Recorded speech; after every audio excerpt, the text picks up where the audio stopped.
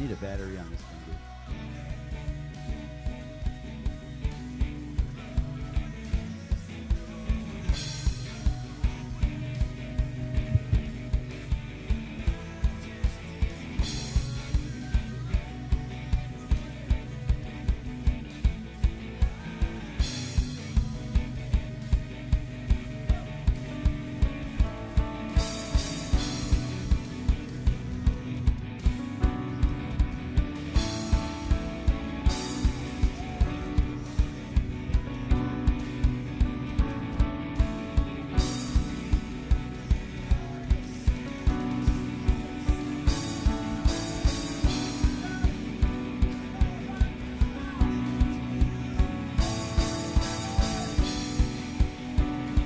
Welcome to Metro Praise, everybody. Welcome to Metro Praise, everybody. How you guys doing? I said, how you guys doing? Make some noise in this place. Here we go. This is what we're going to do.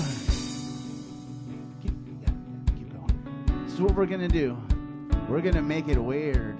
Look at your neighbor and say, we're going to make it weird. We're going to make it weird, guys. You know those weirdo fanatic Christians that are like everyone's talking about? They're just so weird. Yeah, that's us. Thank you for coming. Here we go. Everyone, just get out of your seat. Just I always see Nick there. I always see you there. I always see Monique there, and I love that. It's cool. We kind of like this thing, but everyone just forget that we have seats. Yeah, if you're in a row, just get out of your row. Yeah, please. Here you go. Here's a worship leader. Here's a worship leader trying to lead you guys. Get out of your row, gentlemen, sir, with the white shirt, please. Yeah, I don't want to call you guys out, but just get out of your row. All right, here you go. Nice, very nice. Now, just kind of approach us. Yeah, just kind of approach. Come on. Approach. I'm not gonna stop saying until everyone's up here. Approach. Just grab your neighbor to say approach. Yes. All right. Now, okay. So we got about 60% of you. Thank you very much. Here we go. Well, we got more than that. Maybe about Very good. This is what we're gonna do. Put your hands over your head. All right. This is where it starts to get fun. And clap. Like this. Yeah. All right, I'm feeling this now. Yes.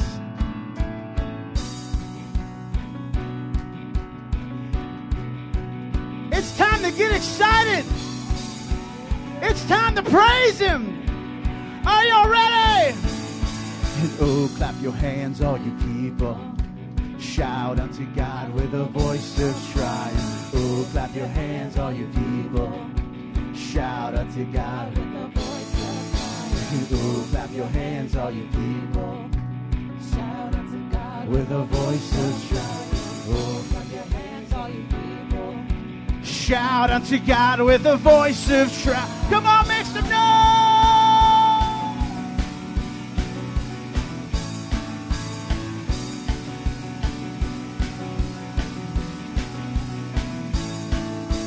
Oh, clap your hands, all you people. Shout unto God with a voice of triumph. Oh, clap your hands, all you people. Shout unto God with a voice of triumph. And oh, clap your hands, all you people. Shout unto God with a voice of triumph. Oh, you guys ready to shout?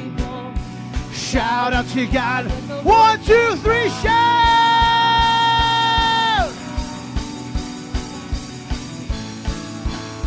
For the Lord is good, and His mercy endures forever. For the Lord is good, and His mercy endures forever. For the Lord is good, and His mercy endures forever. For the Lord is good, and His mercy endures forever. Okay, I think we got your attention now, right? I think we're praising Him pretty good. But I think we can go to another level. How about you? Do you guys think we can go to another level? Rosa, come here, Rosa. Come here, come up here. Come up here, yes. Don't be shy now. I saw her dancing. See, this woman here, she's free. All right, she's been set free, and she knows it. So if you know it, if you've been set free, see, once we were slaves, the Bible said, but now we are free, and who the Son sets free is free indeed. I don't know about you, but when you're free, you just don't kind of stand there like, oh, I was a slave, and I guess I'm free now. Here, let me clap. No! We're going to dance. We're going to shout. We're going to party because we're free. Amen? Somebody get excited, please. Are we free in this place? Here we go. So whatever she's doing, you're going to do. Are you guys ready? Yeah, here we go. Oh, clap your hands, all you people. Shout unto God. Woo! Oh, clap your hands, all you people. Shout unto God with the voice of triumph. And oh, clap your hands, all you people. Shout unto God with the voice of triumph. Oh, clap your hands, all you people. Shout unto God with a voice of triumph. Woo! For the Lord is good, and his mercy endures forever. For the Lord is good, and his mercy endures forever. For the Lord is good, and his mercy endures forever. Woo! For the Lord is good, and his mercy endures. Sing hallelujah! Halle, hallelujah, halle, hallelujah, halle, hallelujah. Halle, hallelujah, halle, hallelujah, halle, hallelujah. Halle, hallelujah, halle, hallelujah, halle, hallelujah. Halle, hallelujah, halle, hallelujah, halle, hallelujah. Okay, we're almost there, guys. We're like at the cusp, all right? We're at the cusp, and I'm starting to feel joy. So we're just going to break through right now, amen? Just break through, man. Forget about everything else. Forget about what you look like, because some of y'all look silly, but I love it. Just worship him and dance. I want you guys to just start leading each other in dances. Ready? Here we go. Say, halle, hallelujah, halle, hallelujah, halle, hallelujah. Halle, hallelujah, halle, hallelujah, halle, hallelujah. Halle, hallelujah, halle, hallelujah, halle, hallelujah. Halle, hallelujah, halle, hallelujah, halle, hallelujah. Come on again. Halle, hallelujah, halle, hallelujah, halle, hallelujah. Halle, hallelujah, halle, hallelujah, halle, hallelujah. For the Lord is good, and his mercy endures forever. For the Lord is good, and his mercy endures forever. For the Lord is good, and his mercy endures. Come on, lift up your hands and sing that. For the Lord is good, and his mercy endures. One more time, say that. For the Lord is good, and his mercy. Sing hallelujah. Halle, hallelujah, halle, hallelujah, halle, hallelujah. Halle, hallelujah, halle, hallelujah, halle, hallelujah. Halle, hallelujah, halle, hallelujah, halle, hallelujah. Just the drums. Halle, hallelujah, halle, hallelujah, halle, hallelujah. Come on, wave your hands. Halle, hallelujah, halle, hallelujah, halle, hallelujah. Woo! Halle, hallelujah, halle, hallelujah, halle, hallelujah. Halle, hallelujah, halle, hallelujah, halle, hallelujah. Somebody shout praises! Hallelujah, Lord. We exalt your mighty name. We exalt your mighty name, Jesus. You are worthy to be praised. You are worthy to be praised. Just praise him, praise him, praise him in this place. Praise him, praise him. God, your people praise you. Your people praise you, praise you. We exalt you, Lord. You're holy, you're holy, you are awesome, God. You're awesome, Lord. You're awesome, Jesus. It's all about you today. It's all about you today. Come on, somebody praise him. It's all about you today. It's all about you, God. You are worthy. You are worthy. You are worthy. You are worthy. Yes, you're worthy. Your people praise you. You're worthy. Your people praise you. You're worthy. Your people praise you. Holy Spirit, you are worthy. Father, you are worthy. Son, you are worthy. Hallelujah. Hallelujah. Hallelujah, Lord. Hallelujah, Lord. Hallelujah, Lord. Hallelujah. Hallelujah. Let our praises entertain you, God. Let our praises please you, Lord. We don't please man. We don't please anyone else but you. Oh, God, let our praises please you. Lord Jesus, Jesus, Jesus.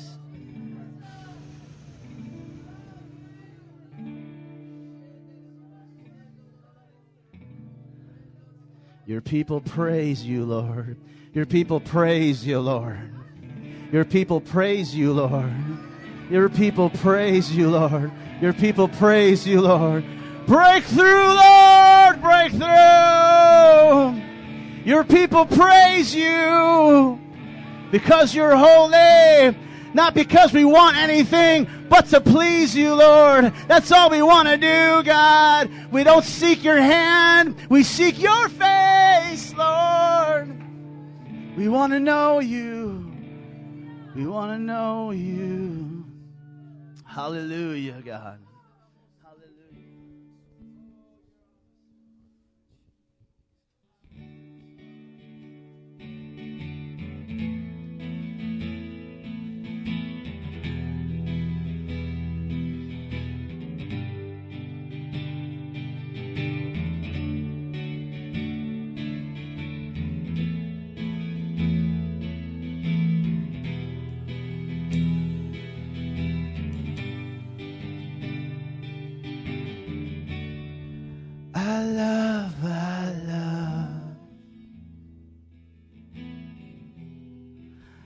I love your presence.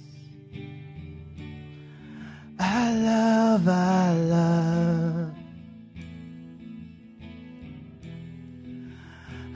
love your presence.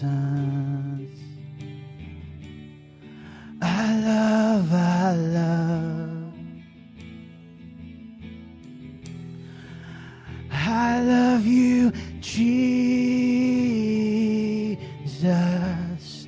I love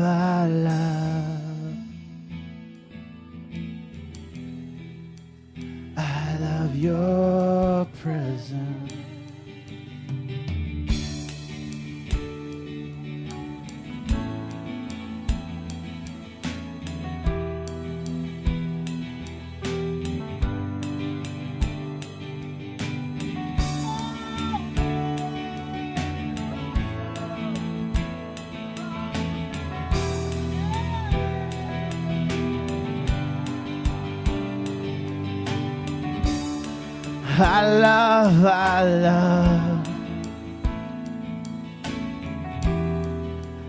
I love your presence.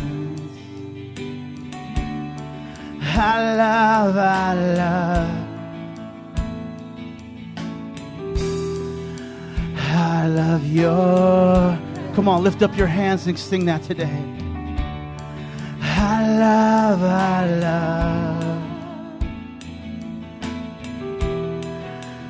I love you, Jesus. I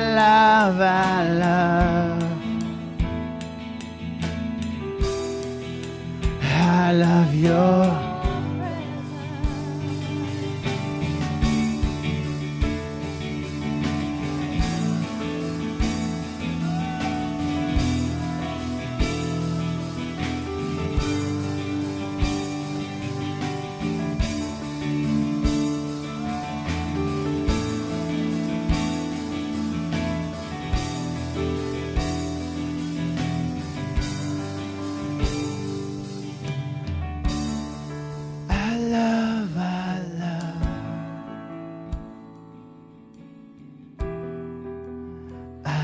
love your presence.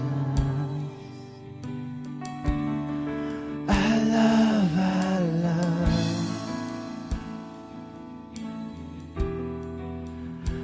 love your presence. I love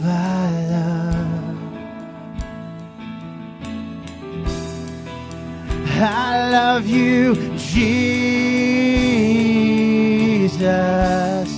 I love I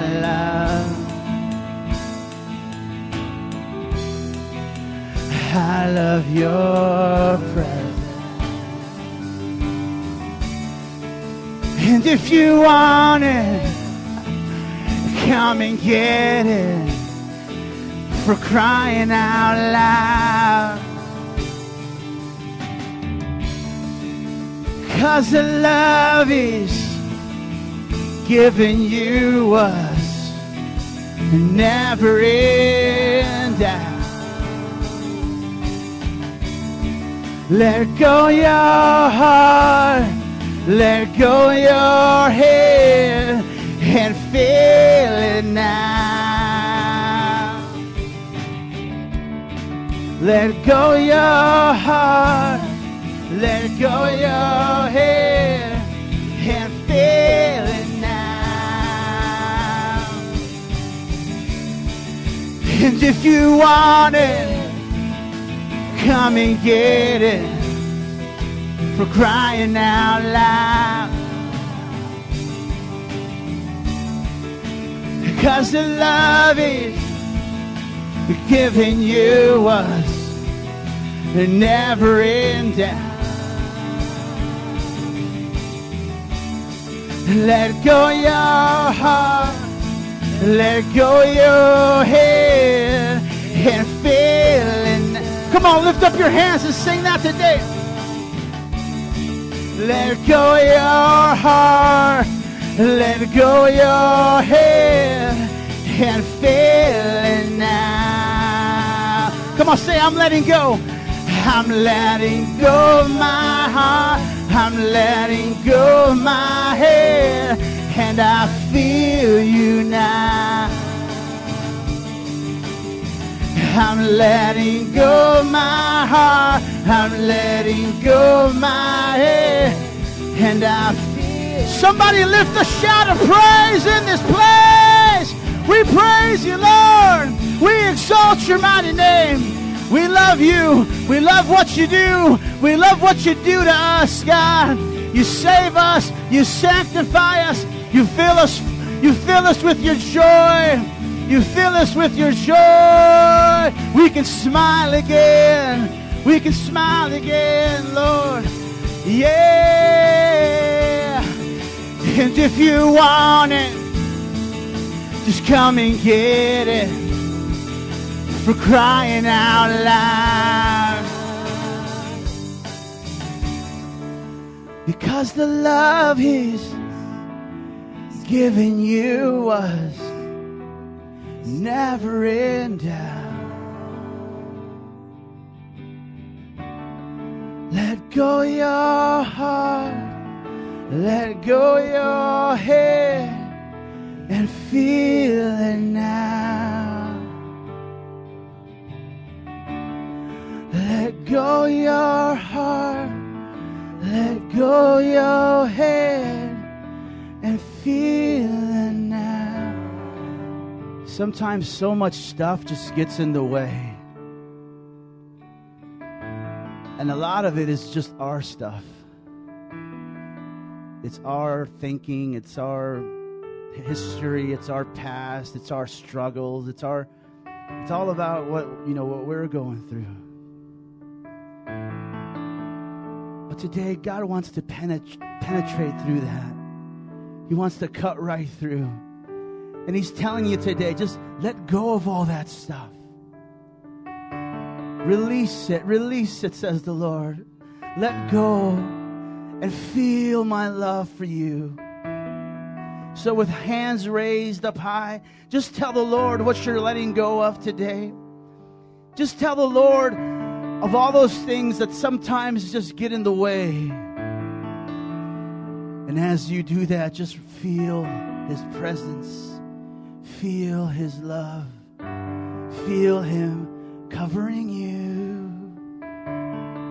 'Cause I love.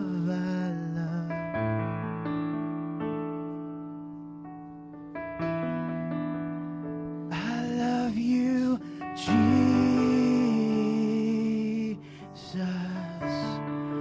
I love.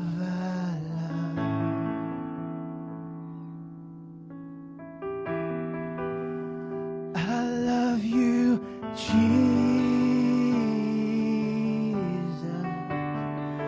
I love.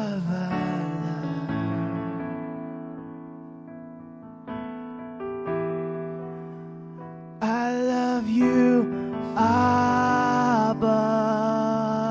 Yeah. I love.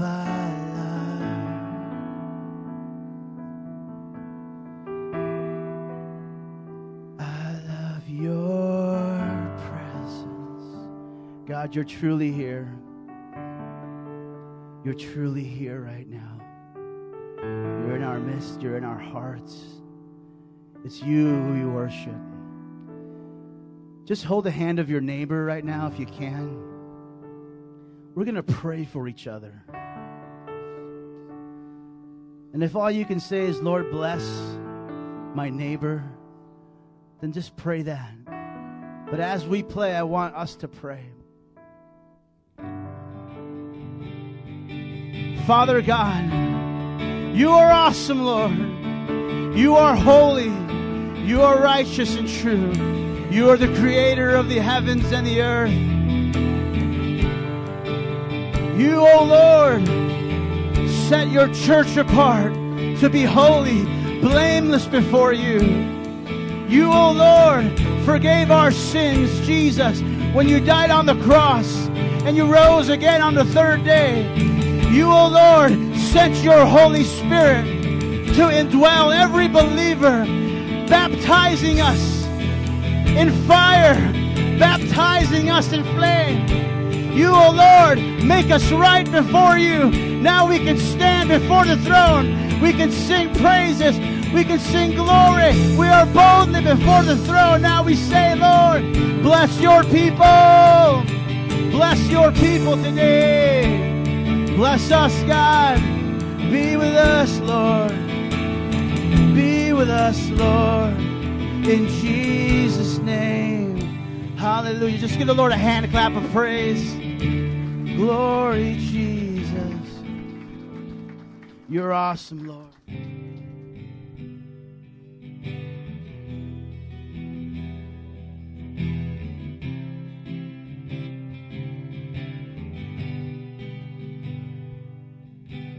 All I want is you to have your way. You are the potter, and I am the clay. All I need is you to have your way.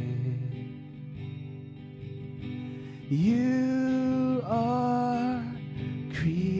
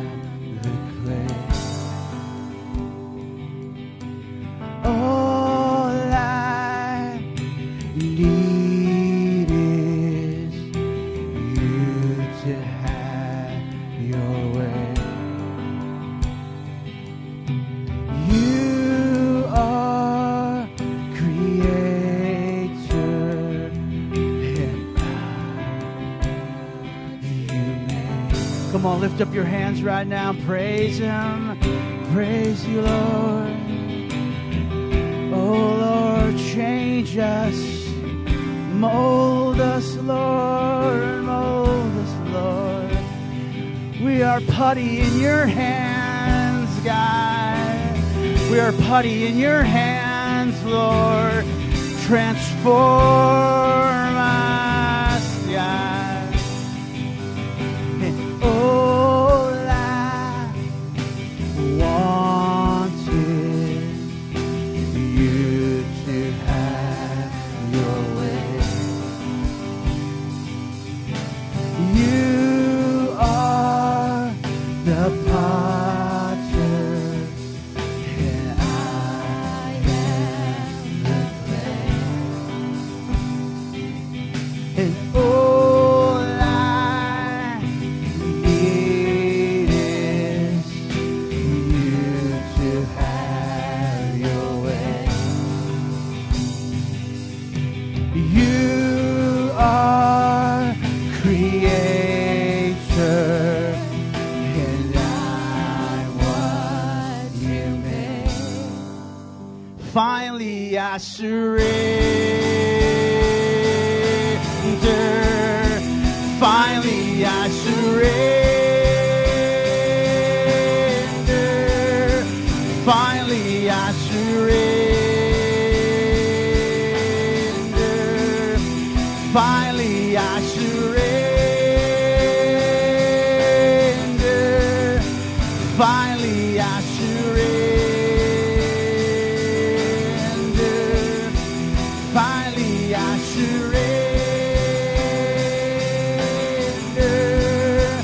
Finally, I surrender. Finally, I surrender. All I want. All I want is for you to have your way. You are the potter, and I am. Come on, lift up your hands and say that to the Lord today. Say,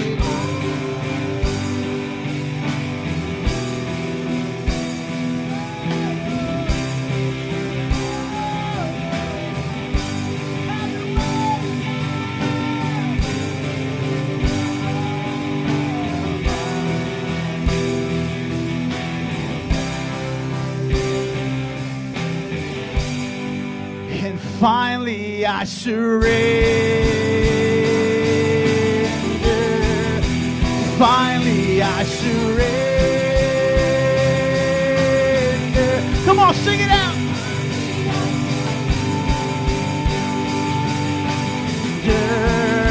And finally I surrender. Lift up your hands before the Lord and say,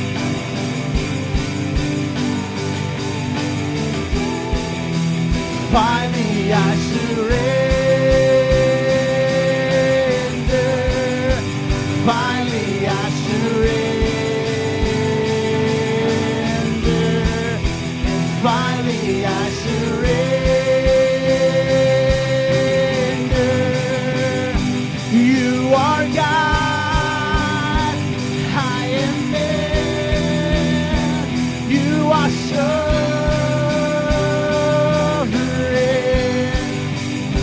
You are God, I am man. You are sovereign.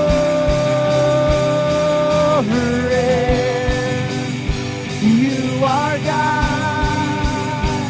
I am man.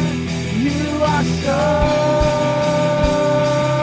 Come on, lift up your hands one more time and say, you are God, I am man.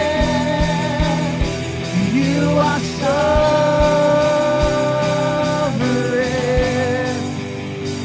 You are God, I am man. You are sovereign. Sing it out, people.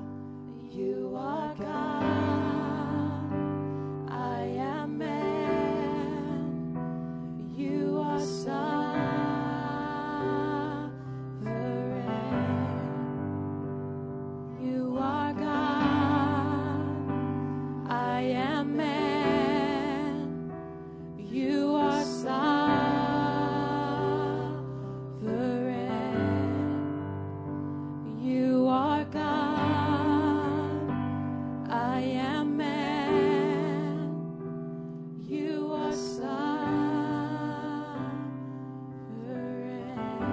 There's something about when we get on our knees.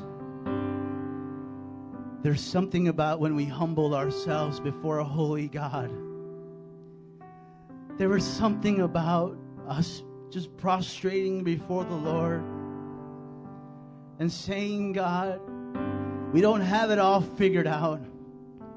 We don't know it all, Lord, but all we know, Lord, is that you revealed yourself to us through your Son and your Holy Spirit. And Lord, that apart from you, we can do nothing. So if you're physically able today, just get on your knees if you can. If you're physically able, just get on your knees and tell the Lord that you want to surrender it all to Him. That you're not holding back. That you want to give your life completely to Him. That your life itself is an offering to the Lord. God, take our lives.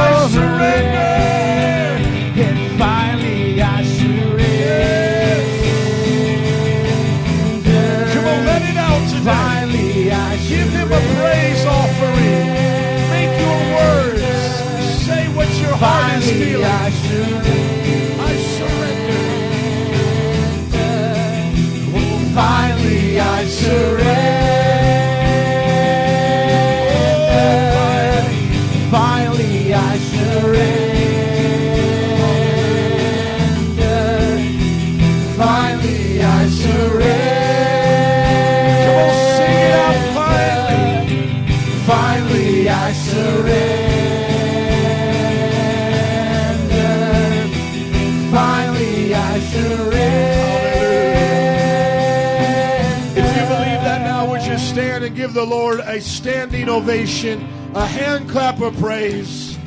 Come on, you can do better than that. Let's just praise Him. Hallelujah.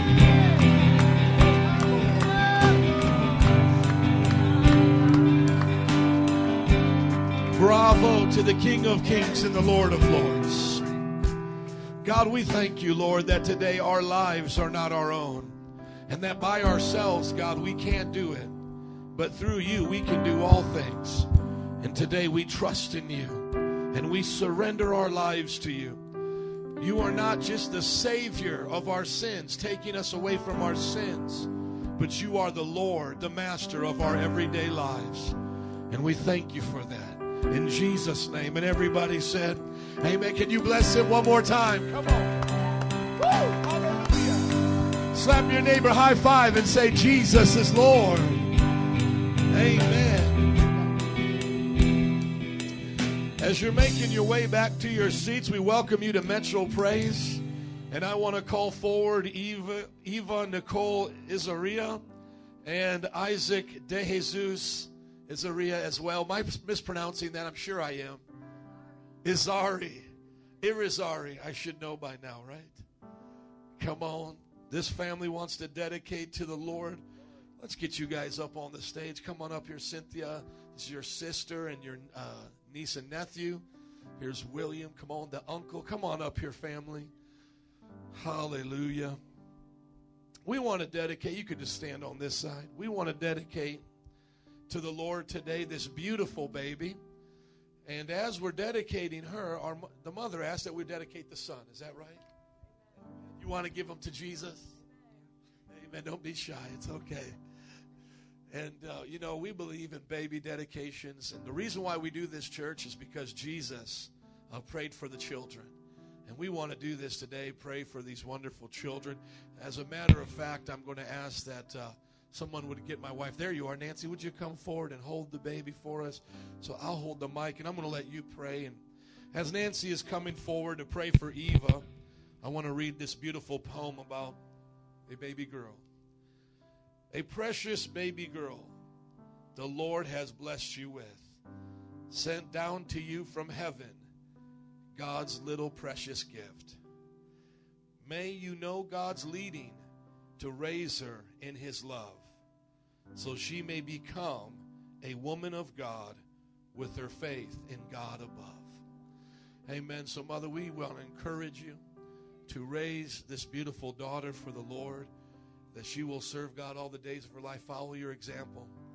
We know that being a single mother in this church is hard, and we know that you have gone through many challenges, but God has been with you, and he will continue to be with you. So as I just hold the microphone for Nancy and lay my hand upon baby Eva, we're just going to pray for God to bless her. Hallelujah, Jesus. We thank you for this little girl, God. We thank you for her precious, precious life. And God, all the days that you have ordained for her have already been written.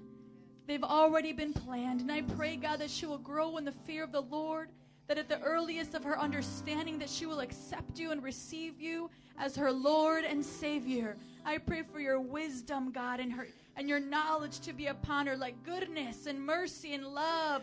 Follow her all the days of her life, God, that she will be raised up to be a mighty woman for you, God, bringing nations before the throne. In Jesus' mighty name, I pray that she will be a blessing to everybody around her. Give her favor in all that she does, God.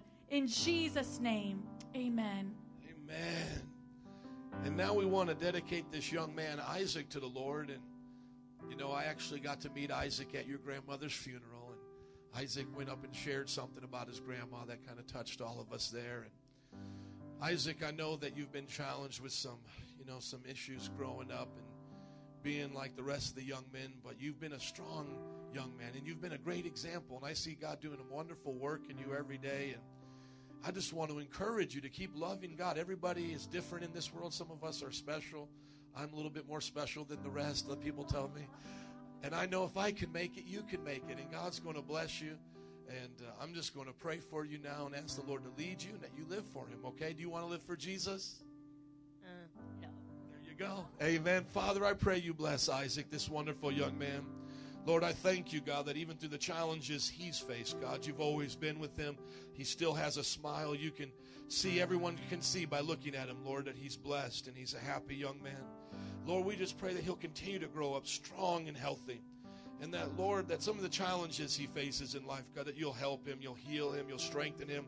that, Lord, you'll let him be the man that you called him to be, an example and a leader. And, Lord, I pray that he won't follow the leading of friends or people in the neighborhood or even in the city. But, God, he'll be an example to them, and those people will follow him. Even as Isaac was a faithful son to Abraham, I pray that Isaac, will be a faithful son to you as God. You're his father, as his father, Lord. Lord, I pray that you'll raise him up all the days of his life, that he'll serve and love you, Lord. Keep him safe. In Jesus' name, amen. And congregation, would you now stretch your hands towards the family? We're going to pray today. You got to tell me your name again. I'm so sorry.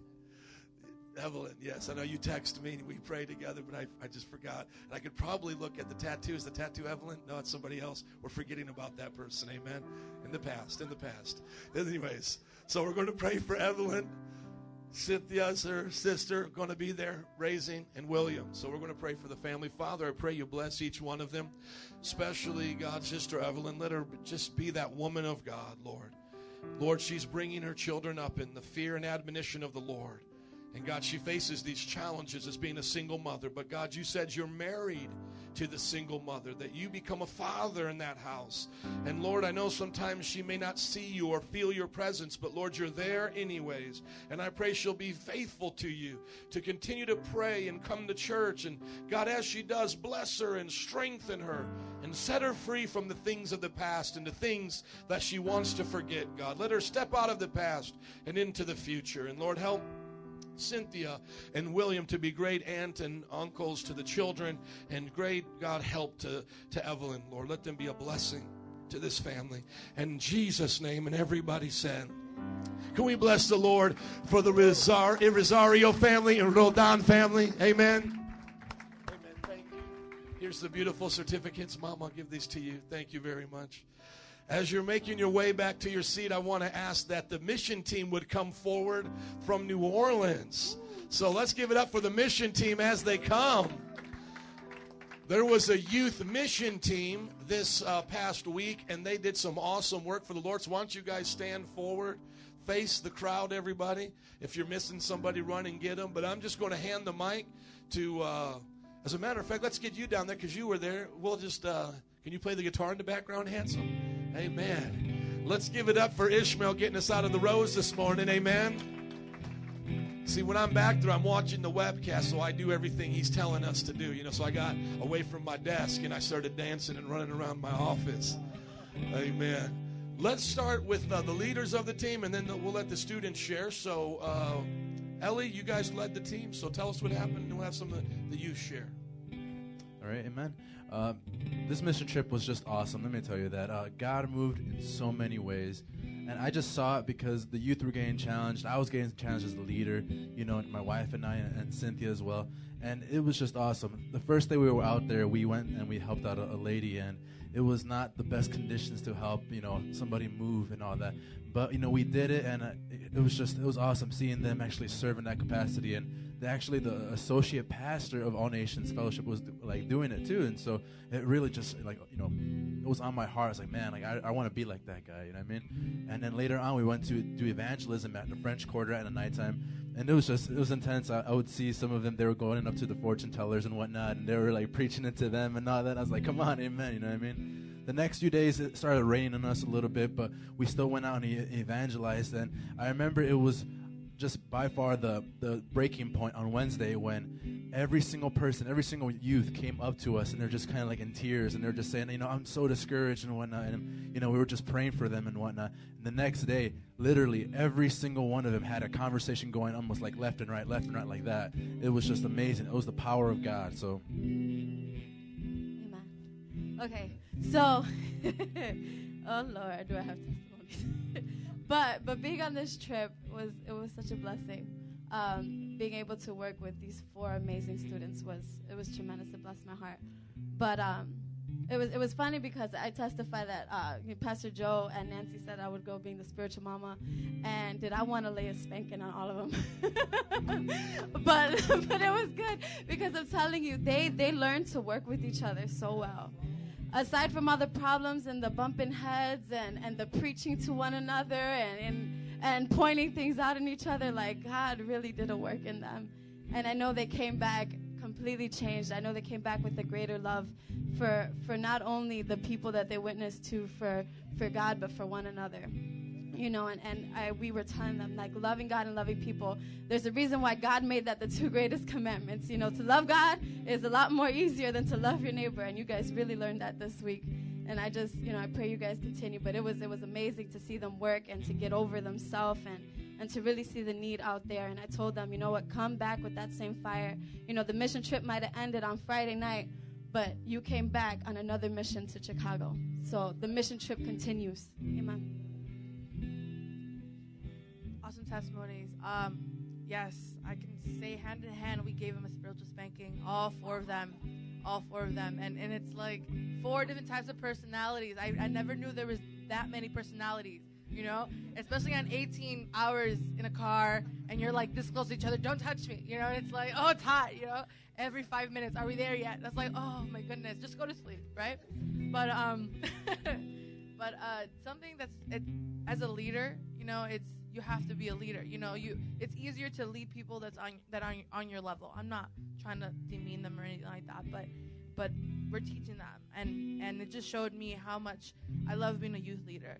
I love just teaching youth, just teaching people, and someone like I can talk to Ellie and be like, bro, like this Bible says, he totally understands, but you have to make it simple for youth. You know, because they don't know where you're coming from. They don't know how to evangelize. They don't know how to live for Jesus just yet. And so teaching them, it really just stretched me. It stretched me a lot, just in patience and learning how to talk to people, learning how to just come across to them in a way that it's like, I'm not yelling at you. I'm just trying to explain it, you know. And so I just grew so much attached to people that I wasn't so close to. And so just God stretched all of us. He just changed all of us. And we just definitely have a heart for the lost now. And, I mean, the kids, like just seeing them transform from day one to the last day, it broke my heart to just see such zeal come from young students, and makes me wish I would have done it younger, you know. So, amen. Oh, where do I start? This mission trip was very, very interesting for me. Very interesting. I came to this mission trip scared, very scared, and like I didn't know what to expect. I was like, is God gonna use me? I was just like doubting myself and just scared. And then I came with, like Cynthia said, with youth, with a whole bunch of personalities, and not like mine. And it was just like it was a great experience. But I went to the mission trip, and it was a lot of fun. I can say that it was a lot of fun. It was very interesting. It stretched me a lot. But what really opened my eyes is that when we went to the French Quarter the first day, I just felt the Lord speaking to me, and He was just telling me, you don't always have to talk and say and help. Sometimes the best way to help somebody is just by hearing them. And I met this a gutter punk. Yeah, there, I got it right this time. But I met one, and his name was Catfish. And I was talking to him, and I have a picture on Facebook, and it's like I'm just sitting on the floor and we're just chilling. And like I did start off by like saying, okay, Jesus is the only way, but I said it like humbly, you know. And then he was just like, I know Jesus and I love him, but I hate him. And I was just like, oh, okay. And then he was like, but it was like it's one of those people where it's like he took my mom, he took one of my family members, you know. So it's just like I just had to hear him out and just hear his heart. But when I was talking to him, I just seen like all this hatred and just humiliation and stuff, you know. And it's just like people just judge him and just look at his appearance, you know. And I just looked at him and like Jesus would see him, you know. And that was just one of the ways where I could just see and just like look at him as a brother, you know, just look at him as Jesus would and not judge him.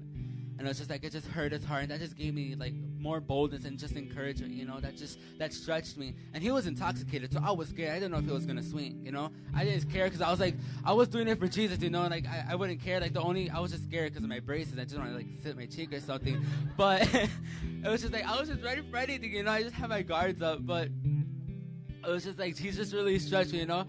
And like I went out there with like just with people who were like just way different from Chicago, you know. And it's just like we went day one, it was awesome, and then day two it was just like what's going on, you know. It's just like what's happening. Yesterday it was just fine, and now today it's just like okay. It's just like it was just very like discouraging, but very like it just boosts us up again. And then the next day we went out, and it was just like it was me and Giselle, like just different people, but it was me and Giselle partnered up at this time.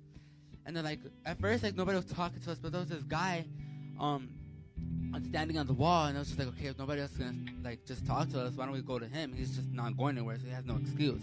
So we go to him, and he's like, oh, I'm an atheist. I believe in science. And I was like, oh, and it's just like, I get confused when people say they believe in science, because it's like science needs a creation, everything needs a creator. And this guy was just like, I believe in science, I believe in the gases and all this stuff. And it was just like, I didn't know what to say. Or like how to like debate with a atheist, but it's like me and Giselle just kept our faith. We didn't let him just tell us like, oh, there's no God, because we believe in there's a God. We believe in the Holy Book, And it's just like, so we just kept our faith, So I went to this mission trip scared and doubting myself, and I came back with boldness and a strength and a fire. So praise God. So when we went out there, I was excited, and then I turned scared automatically the first day. First day, scared out of my mind, but I still did it. My partner, Angel, she started off so scared she made me lead the whole time, and then right after that, I'm like, you know what, you're taking the lead. I'm not doing it anymore. And then I couldn't get her to stop. Like 1 second, I'm going over to talk to someone, turn around, and she's already halfway across the street trying to talk to someone else. Oy, that girl drove me insane.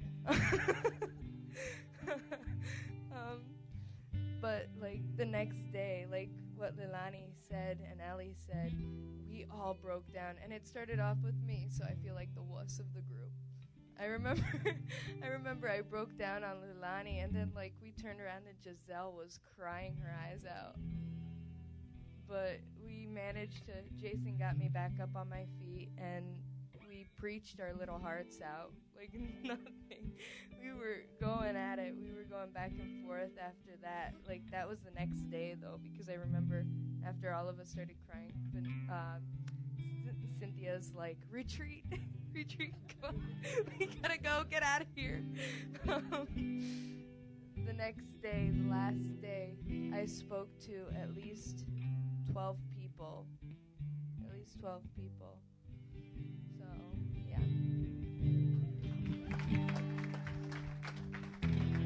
If I could have you guys just turn and face me, I just want to encourage you guys here just for a few moments. I mean, first of all, guys, it's only at Metro Praise where we send 13-year-olds and 15-year-olds out to Bourbon Street, New Orleans. And then we testify about them breaking down, weeping on the street, but then being radical. It's like, welcome to Metro Praise, where we do the gospel. Amen? And I'm not saying we're the only ones. I'm just saying there's a lot of services this Sunday, and I'm sure they're not testifying and spiritually spanking 13-year-olds that were afraid to witness on Bourbon Street. You have to understand, I have brought grown men out there, and they have broke down. It is so intimidating. I mean, Bourbon Street is a place where women can expose their breasts. There can be nudity. There can be violence. There's debauchery, alcoholism, open bottles everywhere. So obviously we shielded them from some of those areas, but people trafficking back and forth from those areas, I mean, it's the worst of the worst.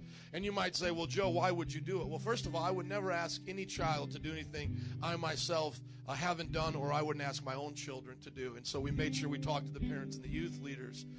But what they saw was what the early church was brought up in.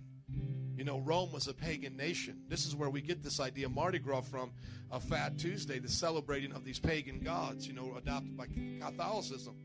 And so by you guys going out there, I want to tell you, you probably related more to the persecuted church overseas in the sense of suffering, and to the early church of the Bible more than anybody in this room can imagine. So you guys went through it, and now this is what the thing was. You think you were going to go over there and change them, but that was not the most important thing. The most important thing was God changed you.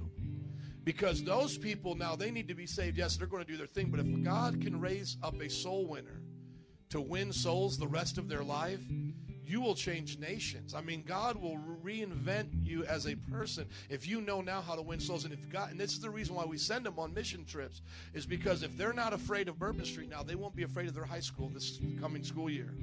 And so what I want us to pray, congregation, let's just stand up. I want to pray, stretch our hands towards them. Elders, deacons, 201, just come around them right now. We want to pray that any junk that they might have saw, anything will be washed out of their mind, and then that the Holy Spirit anointing will fall upon them. And if you're not realizing the morning service is mostly elders and deacons in 201, you just realized right now. Come on, some of you come in front. Hallelujah. Father, we just thank you for them right now. We thank you for each and every one of them. We thank you, Lord, that they gave a week of their summer to go to New Orleans to serve in the hot sun, moving, doing acts of service, and, Lord, to preach the gospel. We thank you for them, God. I pray that you just pour out your Spirit even more on them. Wash their heart clean of all the dirtiness and filth they saw out there, God. And now let the boldness remain. Let that anointing remain. Raise them up, God. I thank you for our youth leaders that took them out there, God, that planned the trip, God, very last minute, God, but they made it happen in excellence. Lord, I thank you for the wisdom you gave them, the provision, even, God, when things didn't go right. I thank you for raising up good leaders, disciples that make disciples. And Lord, now we pray for New Orleans. All Nations Church and God's House Church, God, and those ministries they worked with, and the Raven team that's on the streets every Friday and Saturday night. Lord, bless them, God. Move in New Orleans and do a mighty work out there, and send more laborers in Jesus' name. And everybody said, amen. Can we bless the Lord? Come on. You may be seated in the house of God. Amen. We're going through a special series right now on faith and finances. We're doing the offering and announcements at the end. So I'm just so thankful that you guys came here today, and welcome everybody. And I just want you to open up your Bible with me today to the book of Genesis chapter 4. We're going to go into the series. And today's lesson is learning to live to give, and it's going to be our last in this series. So I want you guys just to be happy and excited that we don't have to talk about money anymore. Can somebody say amen? But the good thing is that what we're talking about money is changing the landscape of this church. And that's why I've been waiting for the announcements and offering at the end, because so often we don't understand what the role money and finances play in a growing church like ours. And so you can come to this church, and many have for quite some time, and they say, Pastor, I didn't really know how expensive it was or what it took to run the ministry. But during this month, we've been doing that. And even if you're visiting today, it's not by accident. So you may be here to join with us to make a difference. And I think some of the things you learned today will even encourage you. So I want you to turn with me to Genesis chapter 4. And we're going to start in verse 2. And I want to give you about 6 scriptures today on the subject of living to give. Everybody say living to give. Amen. Are you excited to give? Can you say amen? Amen. I'm going to share with you some principles out of the Bible. Look at Genesis chapter 4. One of the most famous you'll ever see is Cain and Abel. One of the first offerings in the Bible, and it's actually the first murder in the Bible, and we'll talk about that here. You see in verse 1, Adam lay with his wife Eve, and she became pregnant and gave birth to Cain. She said, with the help of the Lord, I have brought forth a man. Later she gave birth to his brother Abel. Now Abel kept flocks and Cain worked the field. Verse 3, in the course of time, Cain brought some of the fruits of the soil as an offering to the Lord, but Abel brought fat portions, some of the firstborn of his flock. The Lord looked with favor on Abel and his offering, but on Cain and his offering he did not look with favor. So Cain was very angry and his face was downcast. Everybody say Cain was angry. Now you might hear raising Cain or different things like this. Well, this is where the saying comes from. Cain was angry. And why was he angry in this passage? Because his offering was neglected by God. The first thing that I want you to learn in living to give and being generous is that God wants you to give him your best. Think about the things we've learned over this series. The first thing that we learned is that God wants to break the heart of greed. Why is it important to talk about money? Because Jesus talked about money. And Jesus said that the biggest competing master for your life is money. He said no man can serve 2 masters. Either he'll hate one and love the other, or love one and hate the other. No man can serve God and what? Money.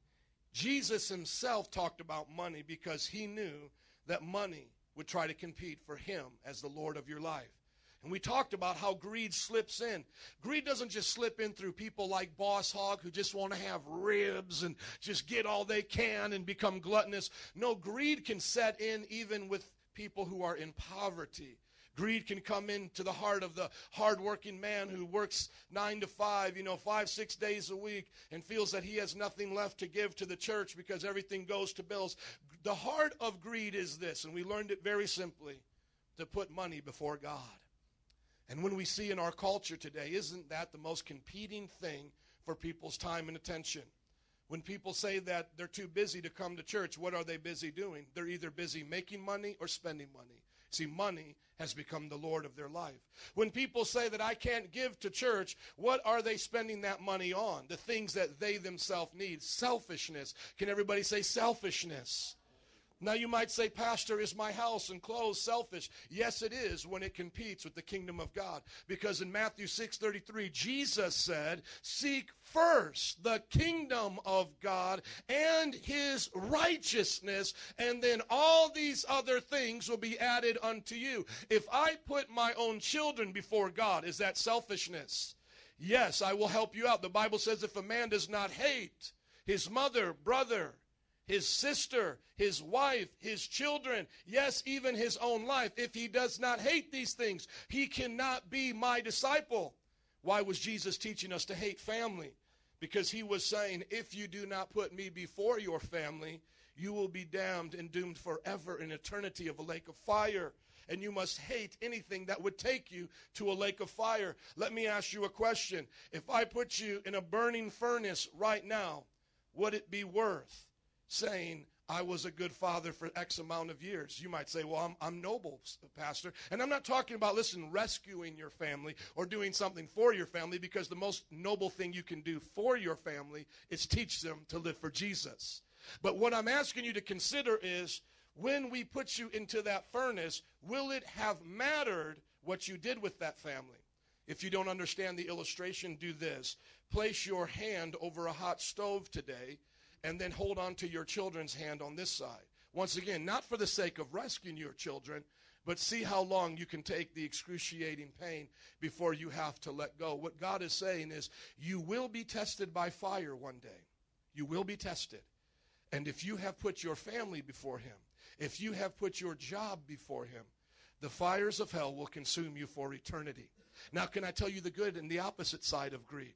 The good and opposite side of greed is living to give and being generous. So if I put first the kingdom of God and his things, then the job that I work and the provision that I have for my family is actually a part of God's plan for my life. And so then I'm rewarded by how I treat my wife, how I raise my kids, and the rewards that I get for them are eternal rewards. You see, going to Six Flags, Disney World on vacation can only do so much for you. But if you teach your children to live for God, if you put God first in your family, you can be with them for eternity. Can you say amen?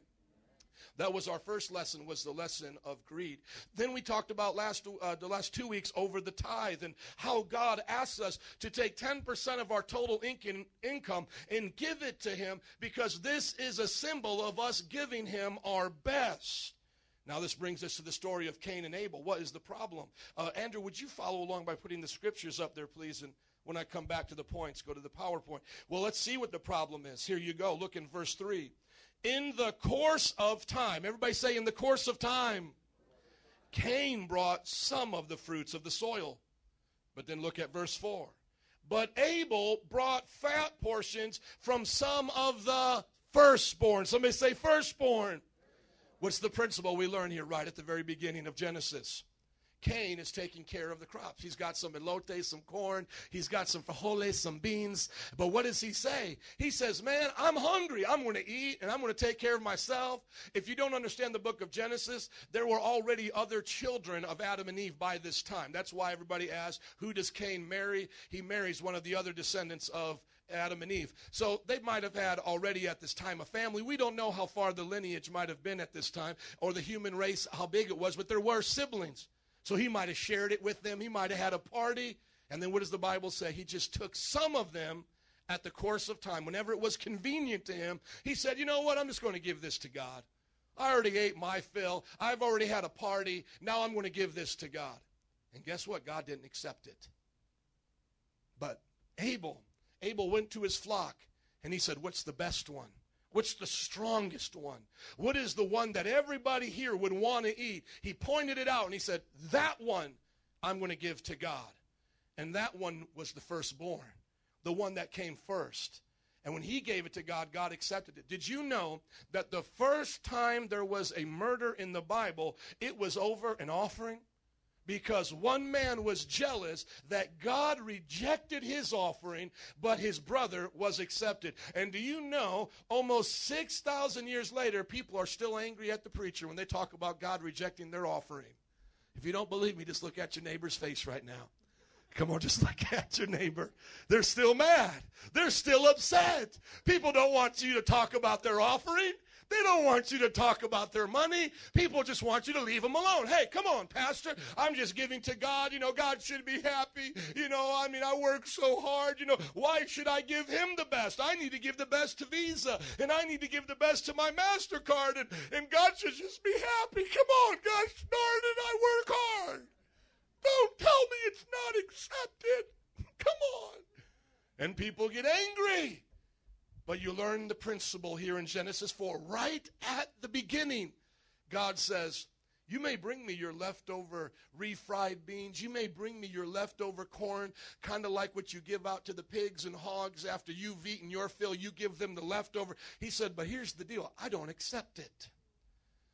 And it was because of that Cain then killed Abel. Keep reading in verse 6. The Lord said to Cain, why are you angry? Why is your face downcast? Just look at your neighbor and see if they have a downcast face right now. Okay. Keeping up with y'all. Ain't going to let you hide in the church today. Why are you angry? Metro Praise, why is your face downcast? You might as well just fake it right now. Just fake your smile. Because I'm smiling. I'm upset as all get up, but I'm smiling. Why is your face downcast? Look at verse 7. If you do what is right, will you not be accepted? But if you do not do what is right, sin is crouching at your door. It desires to have you, but you must master it. Well, what is that sin? What I mean, if we're going to talk about sin crouching at Cain's door, what guess of sin do you think was crouching at his door that day? Greed. Well, I worked hard for this, God. And you know what? I think it's unfair. I think it's unfair that you choose Abel over me. You know, Abel just has more lambs, you know. I mean, I just have a few little plants. I can't do what he does. And God, you shouldn't compare us, and you shouldn't expect everybody to give their best. That was greed in his heart. And then the Bible says this. Verse 8, now Cain said to his brother Abel, let's go out to the field. And while they were in the field, Cain attacked his brother Abel and killed him. Do you understand that the first murder in the Bible was over two brothers, and God saying, I don't accept yours, but I do accept yours. And he goes to the brother, and he says, the one that I didn't accept, he says, man, I will accept yours if you just do what's right. If you just do what your brother did, you will be blessed just like your brother was. And watch out, because sin is crouching at your door. What is the lesson we see here as we're living to give? Don't be greedy, friends. Because sin is crouching at your door. And don't be mad when the preacher talks about what God expects from you. It's a good preacher who wants you to live the way God wants you to live. I would be a bad preacher if I didn't teach you against greed in the things of your life that you and I both face. It's a good preacher to help you do that. Amen? I'm glad somebody believes in a good preacher today. The second thing, learning to give. Turn with me to 1 Kings 17, 1 through 15, is that God blesses great sacrifice. 1 Kings 17, 1 through 5. Teaching about the story of the prophet and coming to the woman's house and her saying that she didn't have a lot of food to give the man of God. But let's see what the man of God said to this woman here. 1 Kings chapter 17. Starting in verse 1, it's quite a long story, but I can read it quickly. I want you to see it in its context. Now Elisha the Tishbite, he was from Tishbe in Gilead, said to Ahab, as the Lord the God of Israel lives, whom I serve, there will be neither dew nor rain in the next few years, except at my word. So the prophet of God says, I'm going to stop the rain, and my word will bring it back. This is God's authority through him, But he has that authority. Verse 2, then the word of the Lord came to Elijah, leave here, turn eastward, hide in Kerith ravine, east of the Jordan. You will drink from the brook, and I have ordered the ravens to feed you there. So he did what the Lord had told him. He went to Kerith Raven, east of the Jordan, and stayed there. The ravens brought him bread and meat in the morning, and bread and meat in the evening, and he drank from the brook. So here he goes to a place has supernatural provision. Everybody say supernatural provision.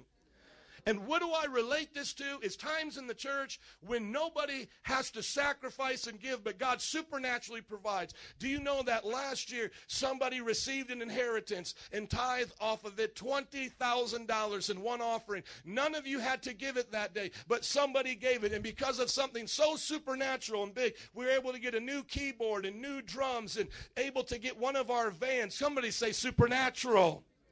But look at verse 7. Sometime later, the brook dried up because there had been no rain in the land. So as time went on, this provision wasn't there anymore. Then the word of the Lord came to him, go at once to Zarephath of Sidon and stay there. I have commanded a widow in that place to supply you with food. Hold on, did God command a rich man there to provide him with food? Did God command the wealthy boss hog guy to give him food? Who does he pick? A widow. See, this is for everybody here that thinks that you can't give something great to God. No, God said, I've chosen a widow there to supply you with food. Verse 10, so he went to Zarephath. When he came to the town, a widow was there gathering sticks. He called to her and asked, would you bring me a little water in a jar so I may have a drink? As she was going to get it, he called and said, and bring me a piece of bread. Come on, bring me some arroz con candules. Bring me a taco. Bring me some pizza. As you're getting me some water, give me some bread. Look at your neighbor and say, pastors like to eat. Okay, so he says, go and get me some water. Has anybody ever seen the pastor get some water around here? Amen. So I'm not the first one. And if you've ever seen somebody bring me food, it's in the Bible. Amen. If you want to bring it to me at Outback today, I receive it. I receive it. Amen. I receive it from the widow. Here we go. But this is real deal. Now, verse 12, the woman says, as surely as the Lord your God lives, she replied, I don't have any bread, only a handful of flour in a jar and a little oil in a jug. I am gathering a few sticks to take home and make a meal for myself and my son that we may eat it and die. Elijah said to her, don't be afraid. Go home and do as you said. But first, everybody say, but first. Come on, but first. Make a small cake of bread for me from what you have, and bring it to me, and then make something for yourself and your son. For this is what the Lord God, the God of Israel, says. The jar of flour will not be used up, and the jug of oil will not run dry until the day the Lord gives rain on the land. Now, I'm not saying give to me a Rolls Royce, give to me these things, but I want you to see the application right here. The man of God, Elijah, was representing the word of God. And he was saying to the woman, you don't have a church to go to, I get it. There was times here where there was not a good place for them to worship. And what he was saying to that woman was, give it to me, the man of God, first, and God will bless you. Take a risk and give it to me. Now, I'm not asking you to give it to me. I'm doing the right thing because we have a church and we have a place for you to give. I'm saying give it to God first. Pastor, even the widow who has a little bit of meal and oil and is going to die. Yes, give it to God first. That's the word of the Lord. Give it to God first. Why? Because there's a blessing when you give it to God. If you don't give it to God, then all you'll have is what's in your hand. But if what's in your hand does not meet your need, it is your seed, and you better sow it into the things of God so you can reap a harvest. Now, I'm not telling any widow here to take her Social Security check and just lay it at this altar and go broke for God, but I am telling you, if there is a widow here that has a Social Security check and she has not tithed it and given it first unto God, she is not under the blessing of God. So my friends, if it applies to poor, lonely old widows, how much more to us to give God our best and great sacrifice. And what happened? Sometime later, verse 15, so she went away and did as Elijah had told her. And there was food every day for Elijah and for the woman and her family. For the jar of flour was not used up, and the jug of oil did not run dry, in keeping with the word of the Lord spoken by Elijah. Let me ask you a question as you look at these notes. Today, is there a famine in our land? Yes. Are people suffering financially in our land? Yes. So what are we going to do in this time of great sacrifice and need? Are we going to sacrifice it for Red Lobster, for the Hangover movie 2, which was the largest producing movie when I mentioned what we're spending our money on? Are we going to give it to Starbucks? Are we going to give it to these things? Or are we going to make our greatest sacrifice for the Lord? Do you think that just applies to you today? That applies to me and every other person out here today. My friends, God honors sacrifice. I know it may not be exciting to hear the word sacrifice in our day and age, because what we're told is get rich quick. You deserve it. Go ahead and spend it. But what I'm teaching you today is what the Bible taught us so many years ago, that through great sacrifice, God blesses us. Let's go to the third one. God blesses others through our offerings. Go to Acts chapter 4. Acts chapter 4. As you're turning there, you're going to learn about a man named Barnabas. He was a great man in the Bible. He was called the son of encouragement, and you're going to learn probably why he received that name. Acts chapter 4, going towards the end of the chapter, start in verse 32. All the believers were in one heart and mind. No one claimed that any of his possessions was his own, but they shared everything they had. Do you see a spirit of sharing in this church? Do you see people sharing transportation? Do you see people opening up their homes for life groups? Do you see me as a pastor sharing? Ellie, what car did you guys drive down to the mission trip? Our car. Is there a spirit of sharing in this church? I'm asking you a serious question, yes or no? Those who have been in this church, have you seen a spirit of greed? Have you seen a spirit of, let's just make the pastor rich? Or have you seen a spirit of sharing? That guitar pedal. Whose guitar pedal is that, Ish? That's my guitar pedal. You see, people are sharing things in this church, and I'm not the only one. Why am I talking about myself? Because I'm holding the microphone today. How much more should all of us share one with another? All the believers were in one heart and mind. No one claimed any of his possessions was his own, but they shared everything they had. With great power, the apostles continued to testify to the resurrection of the Lord Jesus, and much grace was upon them all. Verse 34, there was no needy persons among them. Okay, now here's the plan. If you don't want needy people in the church, if we want to see people blessed in the church, if we want to continue to run a van to the west side so our dear sister can sit down here and enjoy a service, if we want to do this, look what it takes. Because as my mom testified when my dad was preaching that week, it's free for us to give, but it costs somebody something. Are you listening? For us to give a free transportation on the vans this month, you know how much it costs in gas? $800 in gas to run our vans to give transportation. To do the adopt-a-block on the west side. It is free for them, but it costs somebody money. There was no need in the congregation. Why? From time to time, those who owned lands or houses sold them, brought the money from the sales, and put it at the apostles' feet, and it was distributed to anyone as he had need. And I'm not talking about selling your home and living on a commune and us drinking Kool-Aid. I'm talking about blessed people who had enough homes and lands, had enough property and land that they could sell and keep making money. Are there supposed to be blessed people in the church? Yes. Maybe you're not blessed to this extent, but I want you to pray that God could use you like this. But that's how serious they were in the church, and that's why there was no need. And look at it right here. Verse 36 even says the name. How would you like this to be said of you in heaven's annals and heaven's records? Joseph, a Levite from Cyprus, whom the apostle called Barnabas, which means son of encouragement. Why do we call this man son of encouragement? Because he sold a field he owned and brought the money and put it at the apostles' feet. How many know you sell a plot of land in this city right here, $300,000 or $400,000, and you put it at this apostle's feet? I'm going to be calling you the son of encouragement. Woo! You encourage me, brother. I just feel like preaching now. Let's have another service.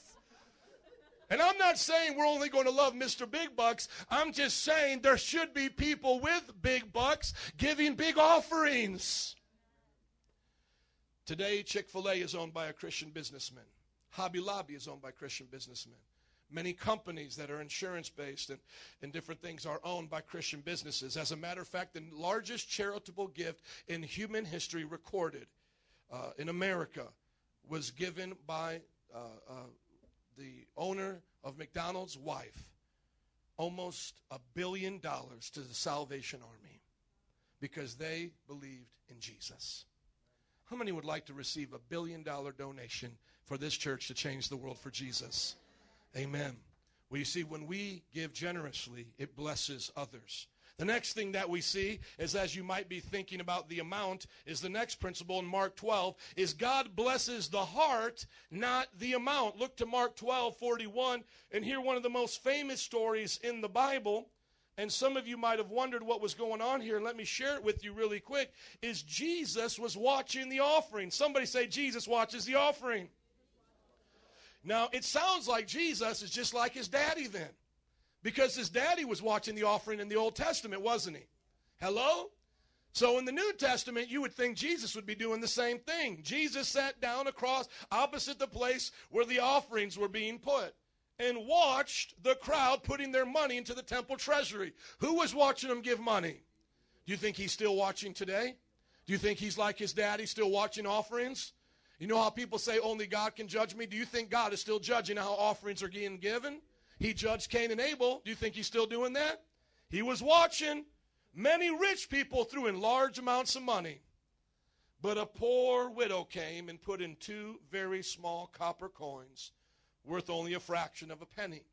And being over to India 3 times myself personally, and to Mexico once, we understand that the money value is just so incredibly low over there compared to our dollar. And so I know the rupee of India would be similar to these copper coins. Rupees don't even hardly match our pennies. And they would throw it in, she threw it in there. In verse 43, Jesus called his disciples and said, I tell you the truth, the poor widow has put more into the treasury than all the others. They gave out of their wealth, but she out of her poverty put in everything, all she had to live on. What is the principle that we're learning there? Is that if Mr. Big Bucks comes down and he's like, here's $1,000. Here it is. Touchdown. If that $1,000 is not his tithe, he is still a robber and a thief in God's kingdom. If he made $20,000 that month, and he's coming here announcing his 1,000, acting like he's some big giver, giving out of his wealth, he's still a robber, because 1,000 is not a tithe out of 20,000. Are you all tracking with me? And so God says, I still judge offerings. If you're not giving it the right way, the first fruit, just giving out of your wealth, thinking you're doing something big compared to others, it's nothing. He says it counts for nothing. He said, but this woman took all she had. Now think about this. She didn't just give 10%.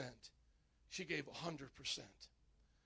And sometimes we think to ourselves, well, that would be easy if I was poor to give everything, because I would have less to give. You know, now I have a big house payment and a car, and maybe I couldn't relate to it. Yes, you can. Listen to me.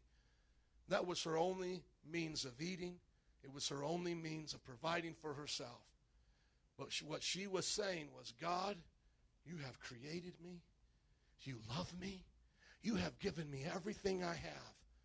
And today, while I'm in my greatest need, I'm going to give the greatest seed, all that I have, at your feet. And who noticed that day? And the Bible says, do not store up for yourself treasures on earth, where moth and rust can eat it away, but store up for yourself treasures in heaven, where neither rust nor moth can destroy. Why was Jesus teaching us that principle? Because he's not judging you based on what your neighbor makes. And he's not judging me based on what you make. He is judging us all individually. And God knows when you're giving everything you have. God knows when you're working hard and you're suffering, you're going without. Sometimes you're having to do things to cut corners. God sees that. And when you give, not when you steal from him, but when you give, God blesses you. Now, either we believe that or we don't believe that. But I can tell you, I believe the Bible. And so that means that this woman in heaven is going to be blessed than so many rich people that just tossed offerings to God. She's going to have rewards in heaven. Jesus said that. And I'm so thankful today that he doesn't judge on my amount. You think a pastor makes a lot? I don't. And I know some people in this church can give so much more than I can give. But when I come up and I give out of what I don't have, and I make sacrifices For this building fund, we're in debt, and you're going to hear at the end and how we're just getting out of debt, and God's making a way. But at the beginning, I said, God, I don't have any money because the church is in debt, and that means I'm in debt, and I don't have anything. God, I want to give something. Do you know that my job at SUM was already over? They paid me my last check because I work at a Bible college, and I was helping start other Bible schools here in the city. And they said, Joe, here's your last check. Go on and do your thing for God, and we love you. But when I prayed that prayer Sunday, I got on a plane Sunday night. Listen to me. True story. Sunday night. And I arrived in San Francisco at our meetings for the Bible college. And he looked at me and he said, Joe, you've brought in more people in this region than all together. Faith World is with us, City Lights, and then I brought Raven Team in, almost 30, 40 students. And he said, what your wife is doing is remarkable. He said, I'm going to give you a pay every month just to keep doing what you're doing. You don't have to come into the office because I couldn't fly. They wanted to pay me a full-time salary, travel all around. I just couldn't do it and pastor at the same time. But he said, we're going to pay you a part-time salary just for you to help out with this Bible college because what you did was so awesome for us. Come on, man. That was the gift that I had already pledged to the Lord that Sunday. Somebody say God is real. You see, I want to challenge you. God doesn't look at the amount. God's looking at the heart. God wanted me that day, Sunday morning, to be blessed. God wanted to favor me. And listen, favor is not fair. Get this out of your mind. It's not fair. Well, I don't get that. Well, you don't sow like how I sow. Then stop complaining. Because if you did what I did, you'd be blessed like I'm blessed. That's what the Bible says. So get this out of your mind. It's not fair. It's not fair because you're not doing what God said. Because it's not the amount. Don't get me wrong. It's not the amount. It's the way God blesses so that we can be blessings because he's looking at our hearts. But I'll tell you what, even this week, I was looking over this message and I said, I still don't think people really get it. I think they still, after the whole month of talking about it, and you have my commitment in 11 months, next month I'm going to tell you what I'm talking about, storms of life, bad relationships, secret sins, past failures, things that you'll be shouting, hollering, whooping, and dancing all over the church. You'll be so excited I'm talking about those things. And as I was preparing this last message, specifically this point, people still don't get it. We still don't learn from an old widow. We still think to ourselves, God just looks at the money. The pastor just looks at the money. No, God is looking at your heart. When I prayed that day, Sunday morning, I wasn't saying, God, make me a millionaire so I can be a televangelist with a whoosh hairdo and throw my jacket on people and blow on them and ride around in a private jet. What I was saying that day to the Lord was, can I be a bigger giver than what I am right now? Because I want to help your kingdom grow. Because last time I checked, Jesus, you're the Lord of this church, not me. Look at the next one. God blesses the giver with more seed to sow. Look at 2 Corinthians chapter 9. See, when God looks at somebody that can be trusted with seed, he begins to give them more seed. God is into finding sowers and givers. Once again, it's not the amount. It's just the heart. And once he finds that heart for people to give, he starts giving them more so they can give more. If you don't believe me, look at 2 Corinthians chapter 9, verse 6. Remember this, whoever sows sparingly will also reap sparingly. Whoever sows generously will also reap generously. Do we all get the point there? We see it in farming. If I sow 2 seeds of apples, I can only get 2 apple trees, right? But if I sow 100 apple seeds, I can get 100 apple trees. Everybody get that, amen? So what is he challenging us to do? Be generous. But is the amount what matters here? No, it's the heart. Give what's generous to you. Give what's generous. 10% is what we all owe the Lord. But after that, what is generous to you? Maybe giving $5 extra, 10, 100 may be generous, but give generously. Verse 7, each man should give what he's decided in his heart to give, not reluctantly or under compulsion, for God loves a cheerful giver. Now look at verse 8. The cheerful giver is blessed, and God is able to make all grace abound to you, so that in all things, at all times, having all that you need, you will abound in every good work. How many want to abound in every good work? How many want to be a part of a church that when good works come before you, you can sow seed into that? For an example, let me just give you a perfect example. I, as a pastor, get contacted all the time to sow seed into other ministries. And we've set an amount that we always want to sow seed. Just this past week, as an example, Somebody said, we're giving school supplies in New Orleans, $13 per child. Will you sow for at least one? And I said, Metro Praise will do 2. Are you listening to me? What did we sow seed into last week? Last week before that, it was the church plant. Happened to be again in New Orleans. Pastor Grogan doing 60-mile bike ride for his 60th birthday, taking up pledges. I said, we'll give $3 a mile. That's 180. Make it an even 200. Why is Metro Praise always sowing seed into other ministries, even if it's only $20 or $30? Why are we doing this? Because we want to have more to give more. We want to be blessed to be a blessing. And it's just not about this building and this location. And also on top of this, I saw my friend, he's doing these visitor packets, and he's giving out CDs in the visitor packets. And immediately I was reminded I have about 1,000 CDs and 1,000 CD labels because of a failed music ministry I was going to have on the TV that just didn't work out. So I had, and guess what was the first thing that I said? Brother, can I give you these CDs? Can I give you these labels? Because I'm blessed to be a blessing. And God loves a cheerful giver. And when he finds that giver, he wants to make grace abound to them so that they can have all they need to supply every good work. Verse 9, as it is written, he who scattered his gifts abroad to the poor, his righteousness endures forever. Does Metro Praise love the poor here? Do we go to the west side and love the poor? Yes. Do we go to the foreign nations and love the poor? Then our righteousness will endure forever. Now he, verse 10, who supplies seed to the sower and bread for food will also supply and increase your store of what? Seed, and will enlarge the harvest of your righteousness. You will be rich in every way. Why am I going to be rich? So I get a new car? No. So you can be generous on every occasion. And through us, your generosity will result in thanksgiving to God. How many love generous people? How many would love me if I generously blessed you all with a car like Oprah Winfrey? Why do you think they like her so much? Because she's generous.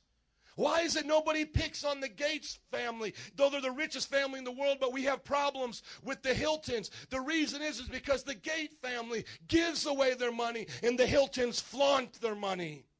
Everybody loves a generous giver. And God says, I'll make you a generous giver, and people will thank God for what you do. When we give to missions, they thank God for Metro Praise. When you give to this church so we can have these lights on, have a youth group, these youth thank God. We sowed $200 into the mission trip because the students had 3 or 4 of them drop out, and it wasn't enough money to cover all of the expenses. New Orleans thanks God. I've already got the testimony from them. They thank God that we were there.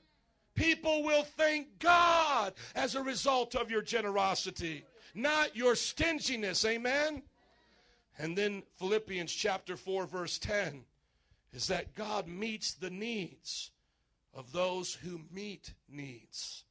I'm going to say that again. God meets the needs of those who meet needs.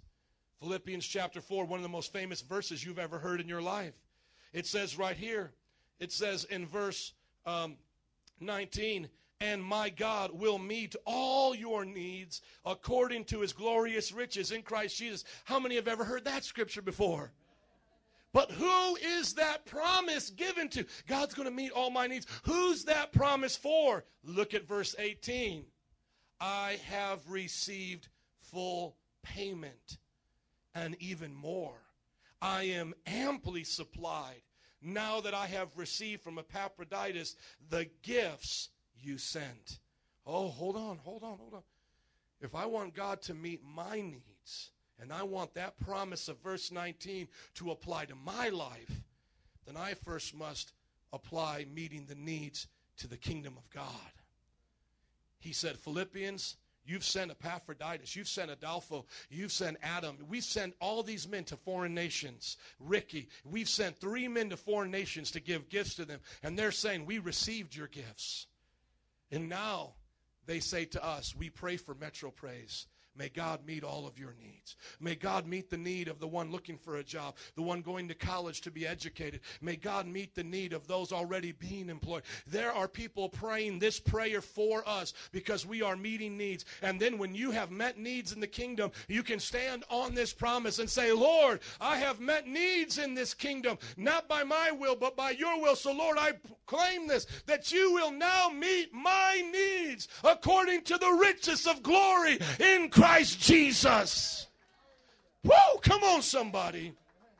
Praise God. In closing here, quickly in closing, I want to share this with you. If we could get the slide up. I'm asking today now for 50 people to help us as a church move out of the season that we're in. My friends, we have needed to raise $30,000, and we did not come close to raising it all. And I felt that God gave me a way that we can move forward from this point on. The elders and deacons, my wife and I, have already committed to it, and I'm going to ask you to commit to it. So now you can have a part to play. Because some of you were saying, Pastor, I can't give to the $15,000. I don't have enough. This is what I'm asking today, so that we can keep the doors of this building open and move forward. That each one of you would decide to be a tither. And if I have at least 50 tithers in this house, the tithe will cover the building and all the things that we do. Then on top of your tithe, every person that receives a check, so if this is a husband and a wife, my wife receives something from the school, I receive. So we're both going to pray for this to happen in our lives, that we would give $50 on top of our tithe to our building fund to eliminate what I believe is going to be, after this week's offering, because today we still need about $10,000 to come in. It's going to be added to that number. Are you guys listening to me? Because $12,000 is what I owed before. And then those who give will begin to knock down that debt. And I'm believing that we're going to do this for the next 5 months until January. And then if you would then dedicate to give $25 a month to missions, we can have $6,000 towards mission. My friends, today is a challenge for you as a congregation. We weren't able to raise it all at once. But I'm now asking you to help us, because if we don't do it, we may lose this building. We have to believe today that every person can help us. Now, this is what I'm asking you. If you are here and you're saying, I cannot give an extra $50 a month towards building, I cannot give an extra $25, which comes out to $75 extra dollars a month to $2.50 a day, then I want to challenge you to pray that God will use you. That God would speak to you, no matter how small your job is. We're challenging even some of our elders, and I'll name them by name. Even Robin, Ishmael's wife, who only works a couple days a month. We're challenging all of our elders. Would you do this for the Lord and ask the Lord to use you so that we can clear the debt? It doesn't go away because this month we didn't raise it. And if we give to missions, we can stop having to always come back and say we need more. Because some don't give faithfully to missions. Are you all listening to me? It's a challenge for this congregation. Already, with those in the elders and deacons, and with 201, we're more than 25. More than 25. All we need now is 25 from this congregation and the second service to say, Pastor, I'm committed to this church. We don't want your name. I don't even look at your names. We have an accountant. Listen, this is between you and God. And I'm asking you to pray about this. That you would say, Pastor, we want to clear the debt. And we want to increase the missions. And we all can do our part. Because I know after this came upon us, some of you were like, I cannot give towards that $15,000. But I believe we can give towards this. And I'm not going to spend a lot of time. But here's what you're giving towards. This is what Metro Praise does on an average month. We provide a church for 400 people each week. They may not come, but the seats are here. 200 in the sanctuary, so we can hold 400. We give free training to youth, Elevate, and children, Royal Rangers, and Impact on Wednesdays and Fridays. Free rides and 2 vans for God's people with the vans. We give free tutoring, computers, printing, and counseling for students. You see the center back there. We supply an outreach to the west side every week on Saturdays for about 30 children. We do outreaches to the Puerto Rican Festival, The Taste, and Wicker Park weekly for free, blessing them out there sometimes with water bottles, hot chocolates. We offer classes and offices for SUM Bible College. We help support 200 churches around the world. We provide for the pastor, my wife and I's homes and needs. We allow people to come on retreats for free. That summer retreat was packed out, and 30-40% were scholarship to come. We sow seeds into other ministries, New Orleans and Chicago. We offer free mission trips, conferences, and events for the community. You're making that difference. And I want to tell you a story about Scott Lewis as the band comes. Would everybody stand up, please? Everybody stand up for me, please. Band, would you come?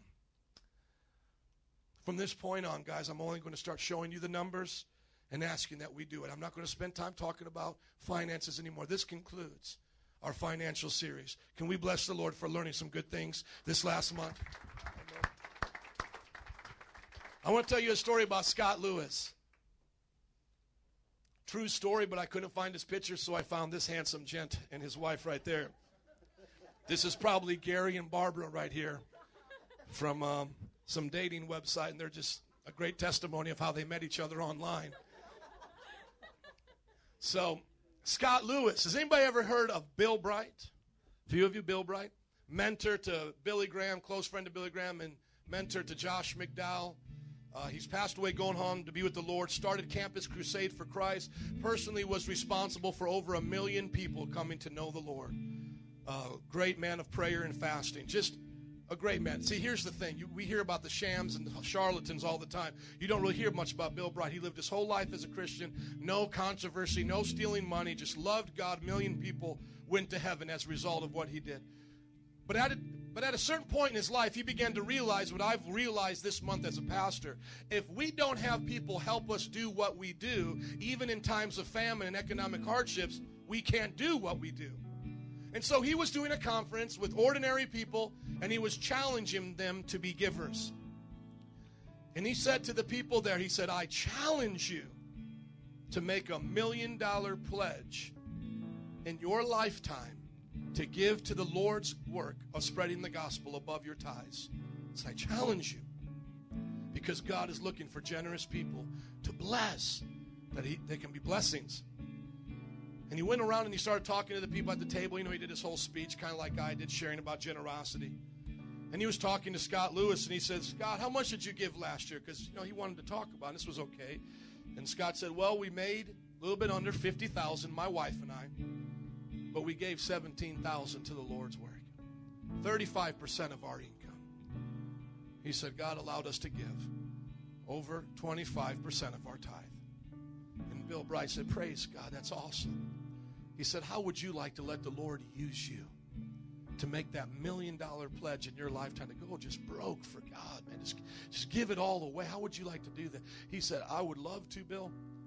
But what I make and what my wife makes, we could never do that. And I don't want to make a commitment I couldn't keep. And Bill said, no, you have it all wrong. God wants you to dream big because he's a big God. He said, what if God would show you this next year that you could be that person? Would you believe him? And Scott said, yeah, I'll believe him. And Bill said, I want to challenge you this year to give $50,000 above your tithe and offering to the work of the Lord. And Scott looked at him and said, Bill, I don't know if you heard me here. I didn't even make $50,000 last year, let alone to provide a house for my family, my kids. I can't do that. And Bill said, but do you believe God can? He said, yeah, I believe God can. He said, ask him then. No problem if you don't. You got to understand, good churches like us, good people like Bill Bright, we're not in your business. We're just challenging you to be givers. So he said, if you don't do it, you don't do it. But just go big for God. Try it. Ask him. December 31st of that following year, he was down almost the whole amount. But then something came through in his business, and he was able to write the check for $50,000 December 31st. True story. True story. Bill Bright said it, and I believe it. True story. And he said, God, wow, you actually did it. He believed the Lord the next year for $100,000, and God did it. He wrote Bill Bright, and this is a Bill Bright testimony. He wrote him and said, Bill, I have now passed the $1 million mark for Jesus. See, friends, I want to ask you, when was the last time you asked God to bless you just to be a blessing?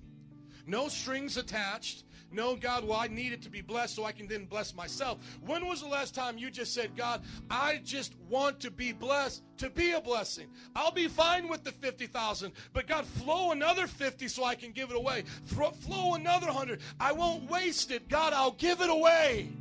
See, that's what we're looking for in this church. Is people that understand that if we don't pay debt, if we don't support the missions, we will fail at what God has called us to do. We're not asking you to do anything other than what God can do through you. But would you partner with us and say, Pastor, I'll be a committed tither. I get it now. You've taught me for 4 weeks. You've told me I'm cursed. I'll go to hell. God will spit it. He'll wipe dung on my face. And then I'll want to murder my brother because I'm jealous. You taught me. God, I want to do it now. Okay, so if we get tithers in the house, and then people to say, my church needs me.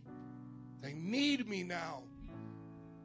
And I want to have God supply that need. I'm going to believe that he'll do it. Would you bring the offering buckets forward, please? I want to give you guys some great announcements as we get ready to close out a service here today. Some things that are going to make you get real excited. We love God and love people here. Amen. We're Metro Praise Sunday morning, 9 a.m. and 11. We have Wednesday, this week, Wednesday, I'm going to be preaching healing and deliverance. Come on out, get set free. I'm going to be talking about demonology, what demons and evil spirits are like, and then we're going to cast them out. Sickness and healing, all that. Youth Elevate, every Friday at 7:30. Come and join our classes because they're great and you're going to love them. Rushing through this life group. Somebody say life groups. You need to join a life group. Life group leaders are going to bum rush you today, and they're going to kidnap you and take you to their house. When you show up there, you're going to love it, and you're going to be happy you came, okay?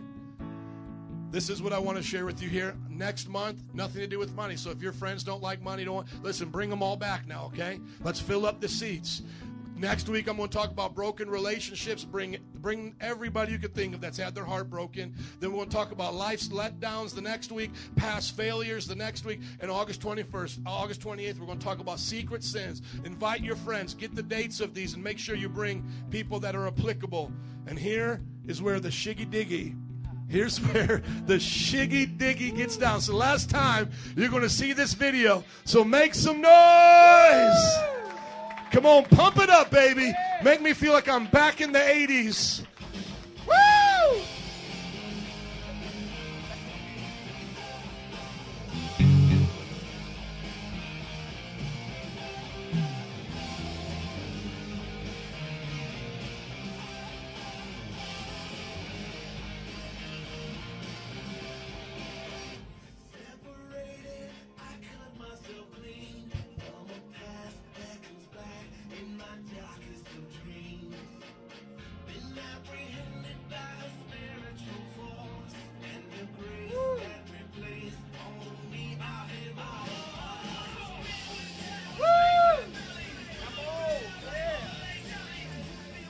That was the place to make noise. There's another place coming if you want to make noise one last time. It's coming. It's coming. Come on. Make some noise. Come on, keep shouting. Woo!